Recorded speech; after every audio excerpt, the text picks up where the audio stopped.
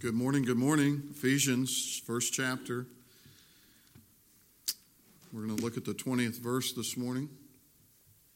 Ephesians, the first chapter, the coronation of a king, power on high, the coronation of a king. Working with a little bit of handicapped here. I think I've got last week's bulletin this morning, but that's all right. We're going to work through it. So it only means that, and I make this joke every week, you got to laugh at it or I'm going to say it every time. It only means that the sermon's going to be 2 hours long this morning. I know it's not funny when it's not a joke, is it?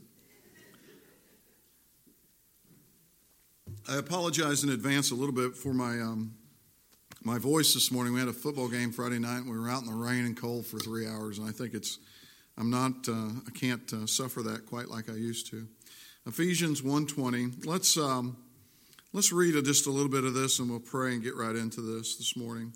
Let's begin at verse 15 and read through the end. For this reason, because I've heard of your faith in the Lord Jesus and your love for all the saints, or towards all the saints, I do not cease to give thanks for you, remembering you in my prayers, that the God of our Lord Jesus Christ, the Father of glory, may give you the spirit of wisdom and revelation and knowledge of him. That's what this great little section builds on, that Paul wanted them to have the knowledge of God, having the eyes of your hearts enlightened, that you may know which is the hope that you've been called. What are the riches of the glorious inheritance in the saints? What are the immeasurable greatness of his power towards us who believe? According to the workings of his great might that he worked in Christ, when he raised him from the dead and seated him at the right hand in heavenly places, far above all rule and authority and power and dominion, and above every name that is named, and not only in this age, but also in the one to come. And he put all things under his feet and gave him his head over all things to the church, which is us, beloved, his body, the fullness of him. We are the fullness of him in this place, who fills all in all. Let's go to the Lord in prayer. Our gracious Heavenly Father, as we come this morning, I'm just so thankful for the goodness of these people that gather each week to hear your word preached, to come together to show their love for one another and their faith in you, and to learn more of who you are and the goodness and the grace of your mercy. Father, you're doing a work in us that we couldn't do ourselves, and we praise you for that. I ask this morning, as we begin to work in these words this morning, this glorious 20th verse that gives us an understanding, Father, of your resurrection and then your ascension to the right hand on high. Father, may these things be for the building up of the body. Every day we go out into this world and we see the death and disease and destruction, and we need life, and we need goodness, and we need hope. Bring hope and goodness and encouragement to our hearts this morning through these few words. Father, enliven us to the glory of the gospel. Give us encouragement to do the things we need to do through the week to come, to praise you in the way that you've called us to do, to love our families and to do our work, and to make our long trek towards home. Father, do that work through the power of your Holy Spirit. In Jesus' name we pray. Amen. Oh, beloved brethren, where shall the Lord take us this morning? That's the truth. Each one of these passages, there's so much here, so rich, what the Apostle Paul's written for the building up of the church and the encouragement of the believers this morning. These things, as we understand them in our hearts, literally give us life. What glorious content these few verses behold as we work our way through the first chapter of the epistle to the Ephesians. And of course, we benefit today no less than these first century believers did. For the church is the eternal presence of Christ our Lord in this place, and he fills us. Literally, he fills us and sanctifies us so that we can live in this place. And not only so that we can live in this place, but so that we can fill this place, this dark world, with the great love of Jesus. What a glorious truth, right, beloved? That we are those who are filled with Christ, and we fill this place with Christ. Not only this place, this building, but this place, this world. Beloved, Paul earnestly prays that these believers be filled with the knowledge of God, because that is where we tap into the source. And I just get in by way of remembrance and review as we build to verse 19 and 20 here this week, I just want to review these things just briefly. Paul says in verse 15, he begins to pray, for this reason, because I've heard of your faith and your love in faith in Jesus Christ and your love for all the saints. Those two things mark out the Christian. Paul looked at this church in Ephesus. He knew the work he had done in preaching the gospel. And the gospel went out, and it literally changed people from dead to life. It's the most amazing miracle on planet Earth today, is that dead men going and fit for hell can be turned and be made alive through the preaching of the gospel, through your words of sharing the gospel. Maybe it's with a family member. Maybe it's with a coworker. Maybe it's with a person that something has tugged on your heart to speak with this person. But your words can do that through the power that is in the gospel. So Paul prays. He had seen this take place. And it's a miracle of miracles when it takes place. It encourages all of us when this happens, when we see it, when we see a baptism, when we hear of a person giving their life over. It encourages each one of us. And Paul was encouraged. But he did not want them to stop there, because this world is a dirty, dark place that takes everything that we can get to get through it. Even knowing that we have total victory, which is what we're going to talk a little bit about this morning, that Christ was raised from the dead, his resurrection, and that in his resurrection, he was ascended on high to the highest of highs, where he reigns over everything, and the death and the devil has been destroyed. The dragon has been slain, and yet we still need this daily encouragement. Paul wanted them to understand that there was more. So he says in verse 16, I don't cease to give thanks for you, remembering you in my prayers, so that the God of our Lord Jesus Christ, the Father of all glory, may give you the spirit of wisdom and revelation, so that in knowing God and knowing his word and hearing it preached, that you may get a better understanding of who God is, that you may truly understand what he is, who he is, and what he's done on your behalf. And he says that works out as verse 18, having the eyes of your hearts enlightened. Literally, this truth, this light comes into your heart, which is the scriptural word here for your soul, so that your very soul is infused with this light. That's what Paul is praying for, so that you may know fully the hope to which he has called you. What are the riches of his glorious inheritance in the saints? Not only his glorious inheritance in us, but our inheritance with him, which is heaven, it's life, it's all those things now, presently, in this time and in this place. And what is the immeasurable greatness of his power towards us who believe? And we talked about that power last week, the power of God that surpasses anything that we can even fathom. But it was motivated by what? His love, that he's able to keep every promise to us. He's not like one of the politicians that we hear that make these promises over and over, that he's going to bring peace and racial justice and soothe all the infighting. They can't do that. They can't bring that, no matter how much they promise that, but God can, and he will. And indeed, from his eyes looking down to us, he already has. And that's the life the believer needs to live in. That God is doing those things among us. And then we build to this week, to the 20th verse. To the 20th verse, to these two grand truths, the resurrection and the ascension. And this is proof positive that God was pleased with Jesus' sacrifice, and he brought him up out of the grave. He's alive, and he's alive forevermore, and he's at the right hand of the Father.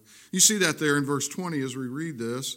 Go back and get the little end of verse 19. According to the working of his great might, because this is the working that God's doing. He's bringing salvation. That he worked first in Christ when he raised him from the dead and he seated him in the right hand of heavenly places. Oh, but that is the promise for us too. That he's going to put us in heavenly places. We'll get to that in chapter 2. That he's going to raise us from the dead and seat us at the right hand. There, along with Jesus Christ, we will be with those of all the ages that have been saved by the blood of Jesus Christ and the gospel. He is seated there at the right hand of the heavenly places, and it says in verse 21 that this place is far above all rule and authority and power and dominion, and above every name that is named, not only in this age, but also in the age of come. So this is why we gather. This is why we sing. This is why we fellowship with one another, those who we love, because we celebrate the covenant of redemption that the Lord has made with his Son Jesus, and that Jesus has purchased our forgiveness and salvation on our behalf by shedding his blood on the cross of Calvary. Here we have the blessed hope of victory only found in Christ, and the great love that hath moved our God from heaven to condescend down into the earth to man, to redeem those whom he had elected before the foundation of the world in Christ. This passage begins with the great truths of the resurrection of Jesus. We don't have to wait till Christmas, right? We don't have to wait till Easter to talk about the resurrection. We live resurrected lives because we serve a resurrected King. And the pleasantness and the happiness of the Father to bring the Son from out of the grave because he had done all that was necessary in bringing many sons to glory. That the failure of all man, that is sin, stood between God and man, just as Genesis 3 tells us and portrays, that great dragon who was more crafty than any beast of the field, he did approach the first man, Adam, and his newlywed wife, Eve, there in the garden to make them unsure of the goodness of God. Hey, you ever become unsure during the week, during your darkest times, that God's not good? We all do that, don't we? We all fall down just a little bit and wonder. We all see the darkness all around us and think that it may be too overwhelming, but we be assured every week, week in and week out, that all of God's promises are true. It's easy for that dragon to get in our ear because we've been sinful in the past. He uses that as great leverage against us. He says, oh, you're not worthy. You're not good enough. You failed again, right?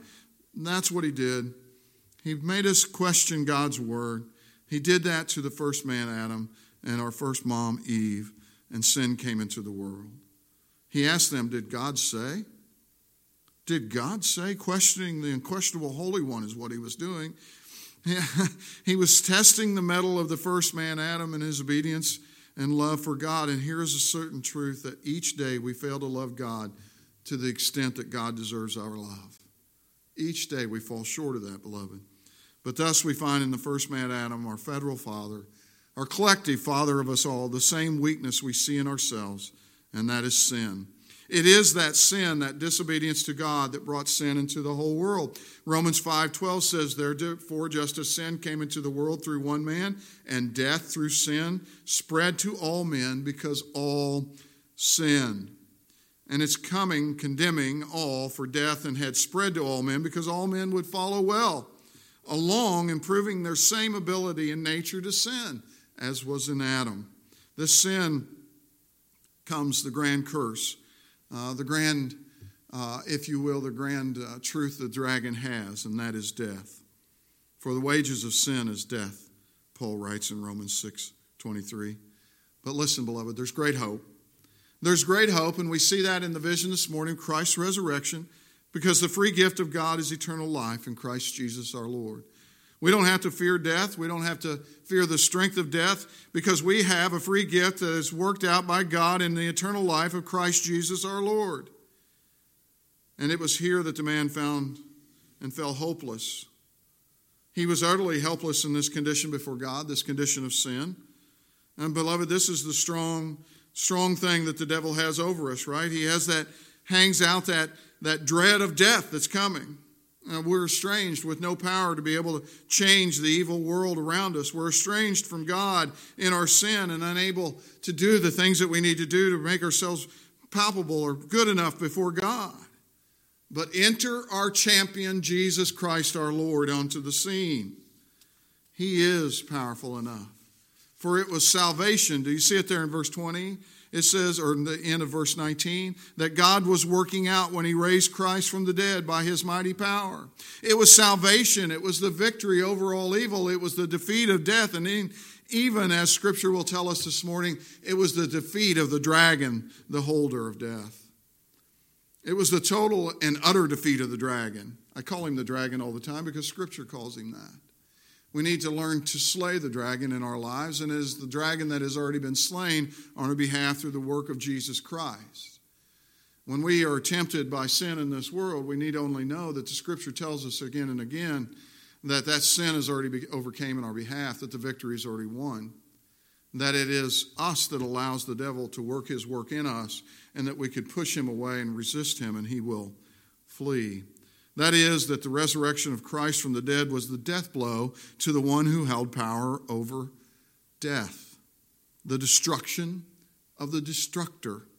The desecration of the dragon. Here's the proposition for you this morning. The one who was raised from the dead is the one who delivers the dead from death. Let me say that one more time. The one who was raised from the dead is the one who delivers the dead from death. That is, that Christ came to destroy death. And I bid you to see that the fullness of Scripture teaches us that. Just a few verses this morning as we go through these. 1 John 3:8. John is talking about sinning and those who are sinning being of the devil. He goes in verse 8 and he says this absolutely fantastic statement.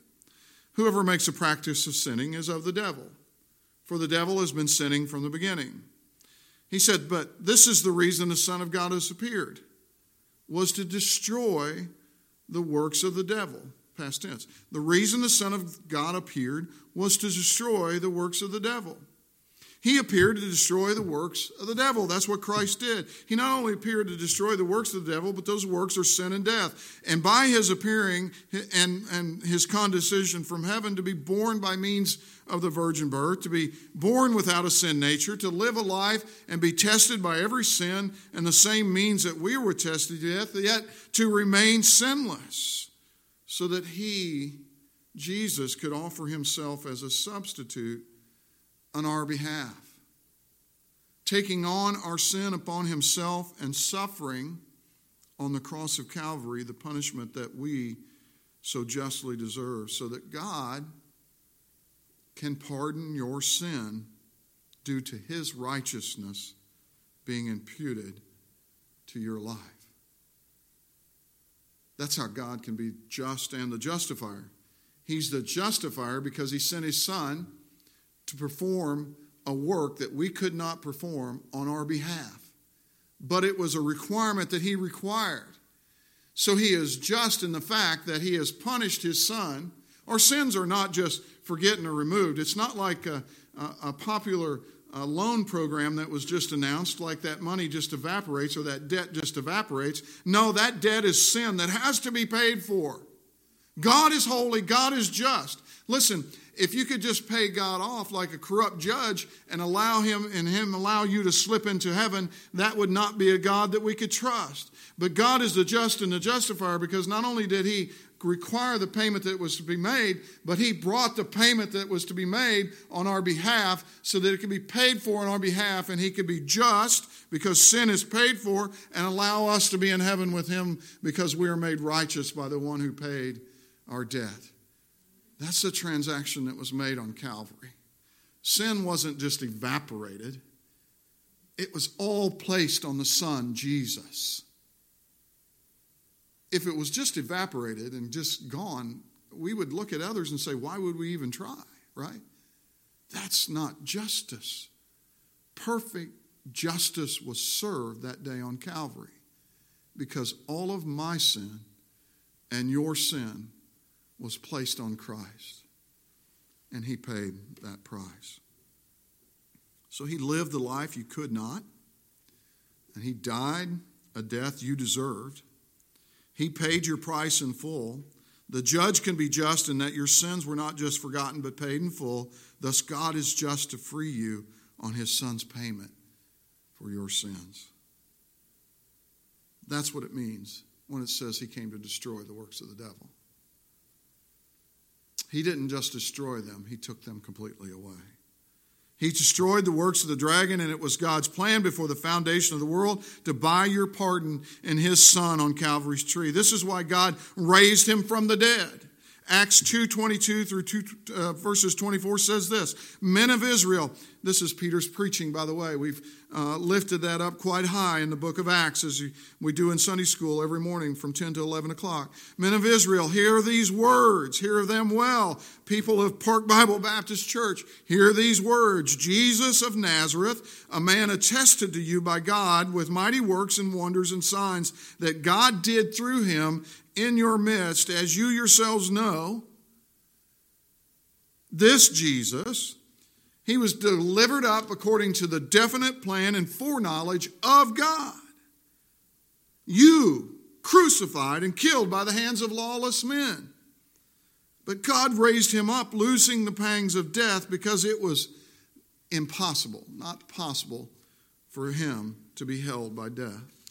So as those first century Jews did what was the deepest in their heart to do, to bring death to our Savior, they meant it for evil, but God meant it for good. He took the evil and the avarice of their hearts and brought salvation into the world and the destruction of death and sin. Jesus, in his obedience to the covenant of redemption, destroyed the dragon, destroyed death. Another verse, because I can't stand it, I got to keep going. 2 Timothy 1, verses 9 through 10. Paul's talking about salvation here, and he's admonishing young Timothy. He's saying, man, stick with it. Keep preaching. This gospel that saved you, this gospel is going to save the hearers that come to hear it, and it's going to continue to save us. Listen, it's all that we ever need. If you would just stop and think about this momentarily, it's all that we ever need, because not only does it make us right with God, it begins to make us right with reality and the rest of life. The gospel saves us in a point in time, but it's continuing to save us until God calls us home. It's sanctifying us. It's dragging us out of this world. It's helping us see God. It's helping us see reality. The beginning of the wisdom is the fear of the Lord, and it's in the fear of the Lord or the understanding of God and his greatness. And by the way, that's why Paul is praying. He says, I want them to know the wisdom and revelation of God, right? So that when we rightly know God, we rightly know God's plan, and we quit fearing all of man's plan, right? That's what we preach. That's why you need the gospel every week. That's why I need it every day of my life. That's why the first Psalm says, blessed is the man who walks not in the counsel of the wicked, nor stands in the way of sinners, nor sits in the seat of scoffers. For his delight is in the law of the Lord, and on the law of the Lord he meditates day and night. He'll be like a tree planted by streams of water, who yields its fruit in its season, and its leaf never withers. In all that he does, he prospers. Why?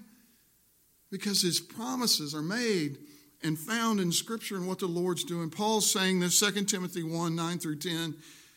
He who saved us and called us to a holy calling. That's what God's doing. Not because of our works, not because of our righteousness, but because of his own purpose and grace. That's what we're talking about in Ephesians. This was his will. All of this his will. When we see it from his perspective down to us, it's much different, right? Which he gave us in Christ Jesus before the ages began. Do you hear all these words, how repetitive they are through a Scripture? That he chose us before the foundation of the world. That he gave us in Christ before the ages began. Do you see God's sovereignty here in all of Scripture? And verse 10 says, and which now has been manifested through the appearing of our Savior, Christ Jesus, who abolished death. Death for the believer is gone.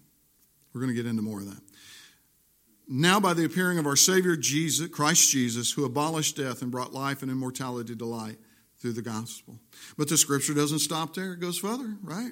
If you want to hear this all day, I can find it everywhere in the Scripture, and we can just go over these grand truths time and time again. Christ in his resurrection not only took the sting of death from us, but he hath destroyed the one who wields the power of death, the dragon. Hebrews 2, 14, 15, kind of the exalted part of this. Now I got one more later. I don't want to lie to you. Since therefore the children share in flesh and blood, he himself likewise partook on the same things, that through death he might destroy the one who has power over death. In other words, he became a man so he could die like a man and destroy the one who has power over the death, that is the devil, I call him the dragon, and deliver all those who from the fear of death, who were subject to lifelong slavery because of death. That is the most glorious truth ever pronounced from the Scripture, is that we can have no fear over death and the one who brings death. He is defeated today before you in the resurrection of Jesus Christ. Defeated. Resurrection, destruction of the dragon, ascension, delivering of the saints. That's what this verse is portraying in verse 20, is that God raised him from the dead and seated him at the right hand. This was always the plan. It wasn't God was making it up as he goes along, because Jesus would come to victory and live a perfect life and die a death on our behalf and be raised, ascended to the right hand of power to carry out everything until his enemies were made his footstool. This is why Paul prayed, beloved, we need to first know that beyond a shadow of a doubt that the dragon is defeated and that his most potent weapon, death, is gone forevermore. This truth affords believers with the ultimate reality of the impotence of death, the failure of death.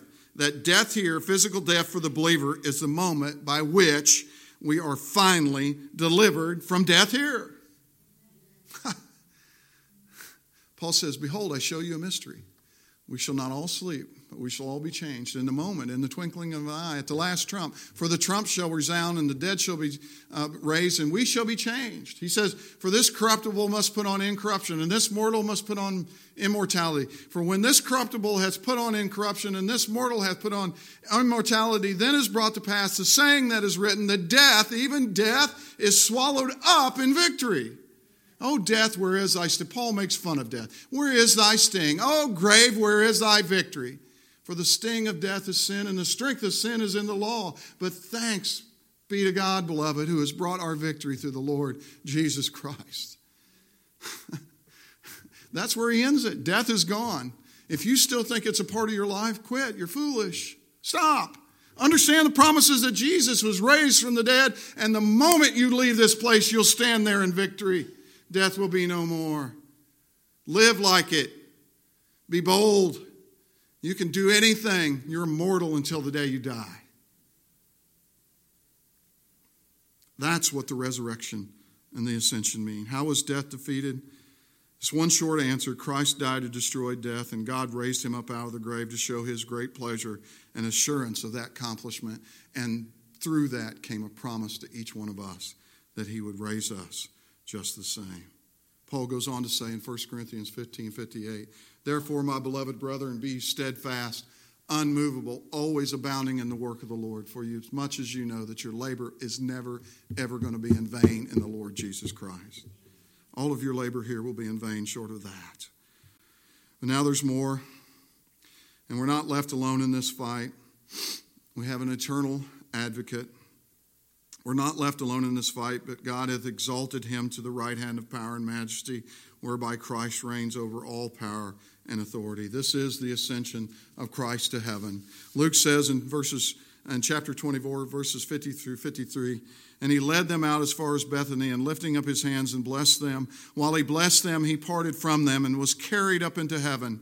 And they worshipped him and returned to Jerusalem with great joy. And they were continually in the temple blessing God. They understood what the ascension meant. The ascension meant that he came, he pulled out his sword in the way that he was accustomed to do, which was dying. That's what our Jesus did. He didn't fight an earthly fight. He overcame the devil by death, and he overcame the devil by the love for his people and want to glorify his Father. And when Jesus ascended at the end of the Gospels, they understood what that meant. They knew that they were on their own, but the Holy Spirit would come and empower them. And that's why we see such great boldness, because they understood that Jesus was now Lord of Lords and King of Kings. He had defeated the greatest enemy. It was gone, washed out, completely out of their way, and he was ascended to the place where he would sit until all of his enemies were made his footstool. This is great triumph in the Bible. This is greatly lauded in our scriptures. Look at Daniel chapter 7, verses 13 and 14. He said, I saw in the night visions that, behold, with the clouds of heaven there come one like the Son of Man. This is working on thousands of years before the ascension. I see one coming like the Son of Man. That's Jesus. And he came to the Ancient of Days. That's the Father. He came to the Ancient of Days and was presented before him. This is the ascension, beloved. Daniel is prophesying what was to come after Christ's death and victory over Satan. And he was presented before the Ancient of Days. And listen to this. This is what the ascension means. It's all over Scripture. And to him was given dominion and glory and a kingdom, that all peoples, nations, and languages should serve him. His dominion is an everlasting dominion, and it will not pass away. And his kingdom, one that will never be destroyed. That's what the ascension means. That it's the beginning of the reign of the King who was to come. The Messiah who would wipe out death for all of God's people. It was a great, listen, turn to Revelation 5. This is how sermons get so long. Turn to Revelation chapter 5 with me. This is the most glorious story of the ascension. I don't know if you've stopped and thought about when Revelation 5 takes place. Have you ever done that? Have you ever stopped and say, what moment in time scripturally, what part of redemptive history is this? This is the part where the king comes to the kingdom and he's ascended to the throne, and the Ancient of Days declares, this is the king. His dominion is an everlasting dominion. You see it in Isaiah, you see it in Daniel, you see it here in chapter 5. The whole of kingdoms, the kingdom's subjects, all of the angels of heaven, 10,000s upon 10,000s, start away in praise when they see this king, the one who's going to sit on the throne and reign forever and ever. John writes these words. See, John's heart here is going back and forth, and I love this story. I've preached this several weeks ago. John writes 5:1. Then I saw on the right hand of him who was seated on a throne, that's the Ancient of Days from Daniel, that's the Father, a scroll written within and on the back and sealed with 7 seals. It was a title deed to the earth, beloved. And I saw a mighty angel proclaiming with a loud voice, who's worthy to do this?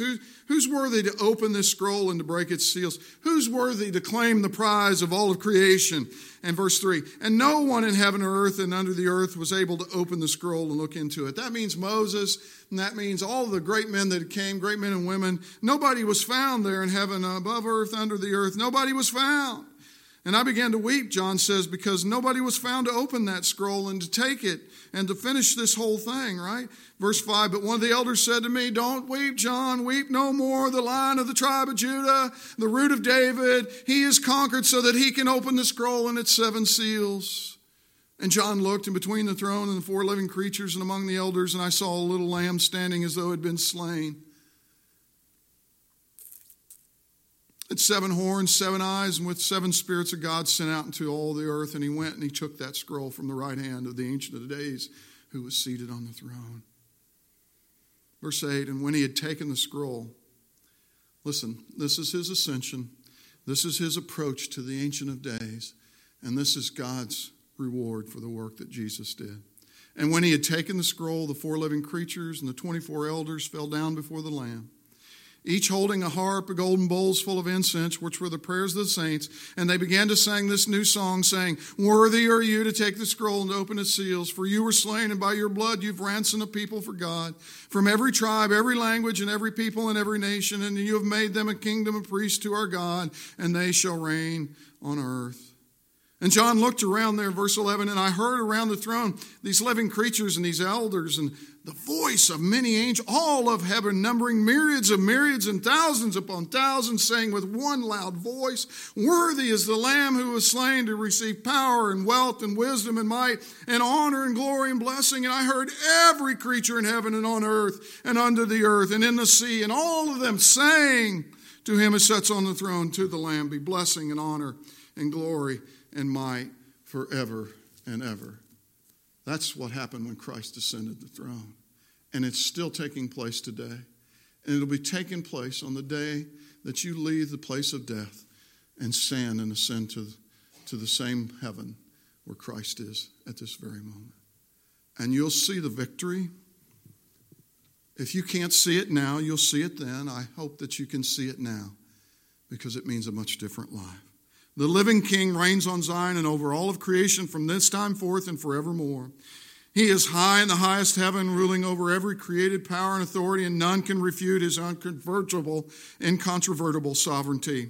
None can thwart his will, and 10,000s of heavenly hosts stand daily not only to sing his praises, but ready to carry out his sovereign will at a moment's notice. This exaltation of Christ to the right hand in heaven is so great a statement of eternal, immutable sovereignty that words from mere creatures are scant bits of piecemeal information trying to apprehend the incomprehensible glory of our God and his plan. God raised him from the dead. It's the ultimate acting of God's power and a show of his dominance and ability to bring to pass everything that he has promised, everything that he has purposed, everything that is in his will, and utterly defeat all darkness has ever brought or will ever bring to bear. This is the ultimate triumph. This is the victory over all the dark powers, over all of evil, over all of the disquiet that brings fear, over all of it. God's King reigns. What then is our work as dragon slayers in this place? Right? How then shall we live knowing these truths? Well, beloved, we live in victory. I don't care what's going on in your life. Jesus is Lord. I know death is a dark enemy and it's fearful, but Jesus is Lord. I know the world is a dark place. Man, I watch the news with you guys. I need to turn it off more often and read my Bible. But Jesus is Lord. The same Jesus that brought about all this praise in heaven when he ascended is still receiving that praise today. Not one thing's changed for him. How does the devil get his way in this world? A foothold into our lives, into people's lives? By spreading his lies and death, because he is the father of lies. And all he does comes by deception, and one must be wise in the fear of the Lord. Christ doth ever live and continually intercedes the Father on our behalf for the building up of our faith and the boldness of our works here in this place. And the dragon doth continually try by deception to tear us down in our sin, or continually prowls about looking for one to devour.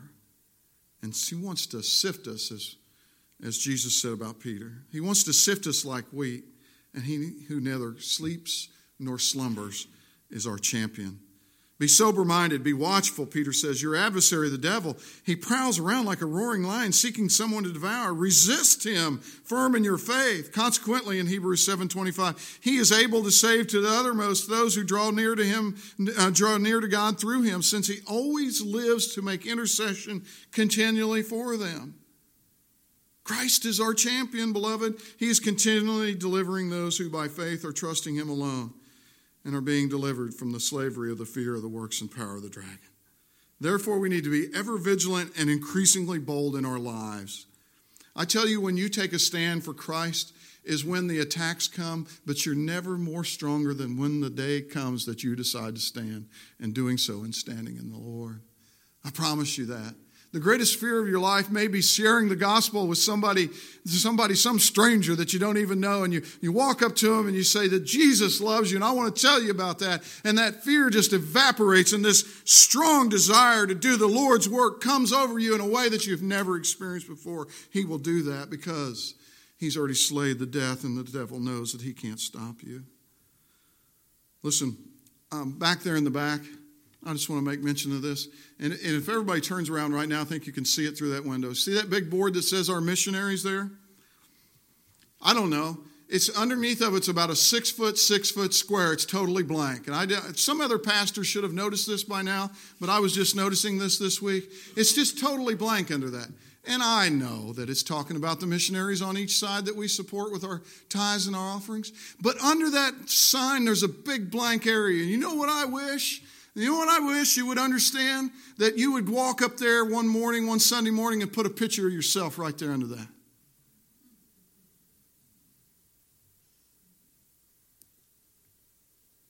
I want you to be bold.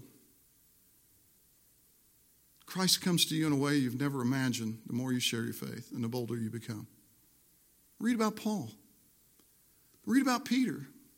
He came to them in such a way that they were killed for what they believed, and they praised God for that while they were being killed.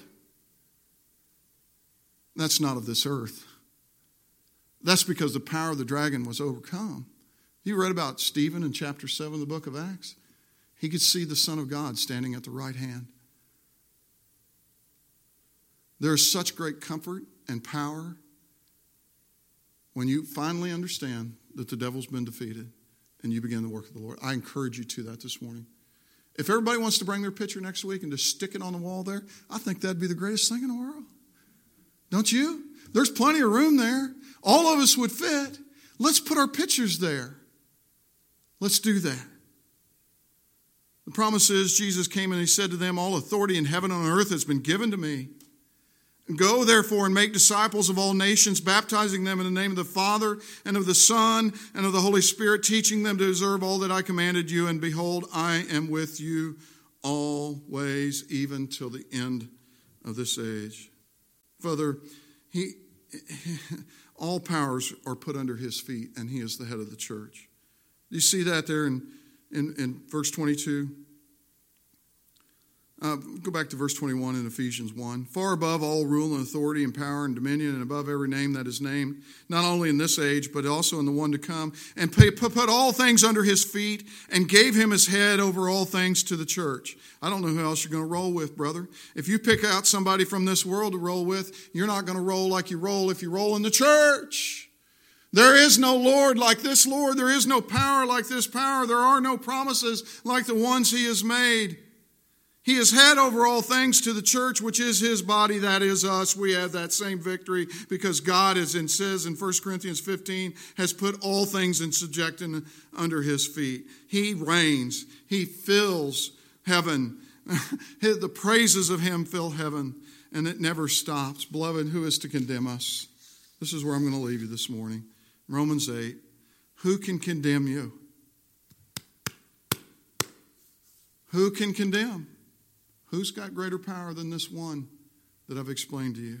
Christ Jesus is the one who died. More than that, who was raised, who is at the right hand of God, who is indeed interceding for us. Who then shall separate us from the love of Christ? Shall tribulation or distress or persecution or famine or nakedness or danger or sword? As it is written, for your sake we are being killed all day long, yes. Regarded as sheep to be slaughtered by this world. No. In all things we are more than conquerors through him who loved us. For I am sure that neither death, nor life, nor angels, nor rulers, nor things present, nor things to come, nor powers, nor height, nor depth, nor anything else in all of creation will be able to separate us from the love of God in Christ Jesus our Lord. Blessed be his name forever and ever. Beloved, no little bit of your life will ever see death. Do you believe this? Gracious Heavenly Father, as we come to a close this morning, the absolute glorious truth is that the powers of darkness, the whole world saw the powers of darkness put your Son in the grave.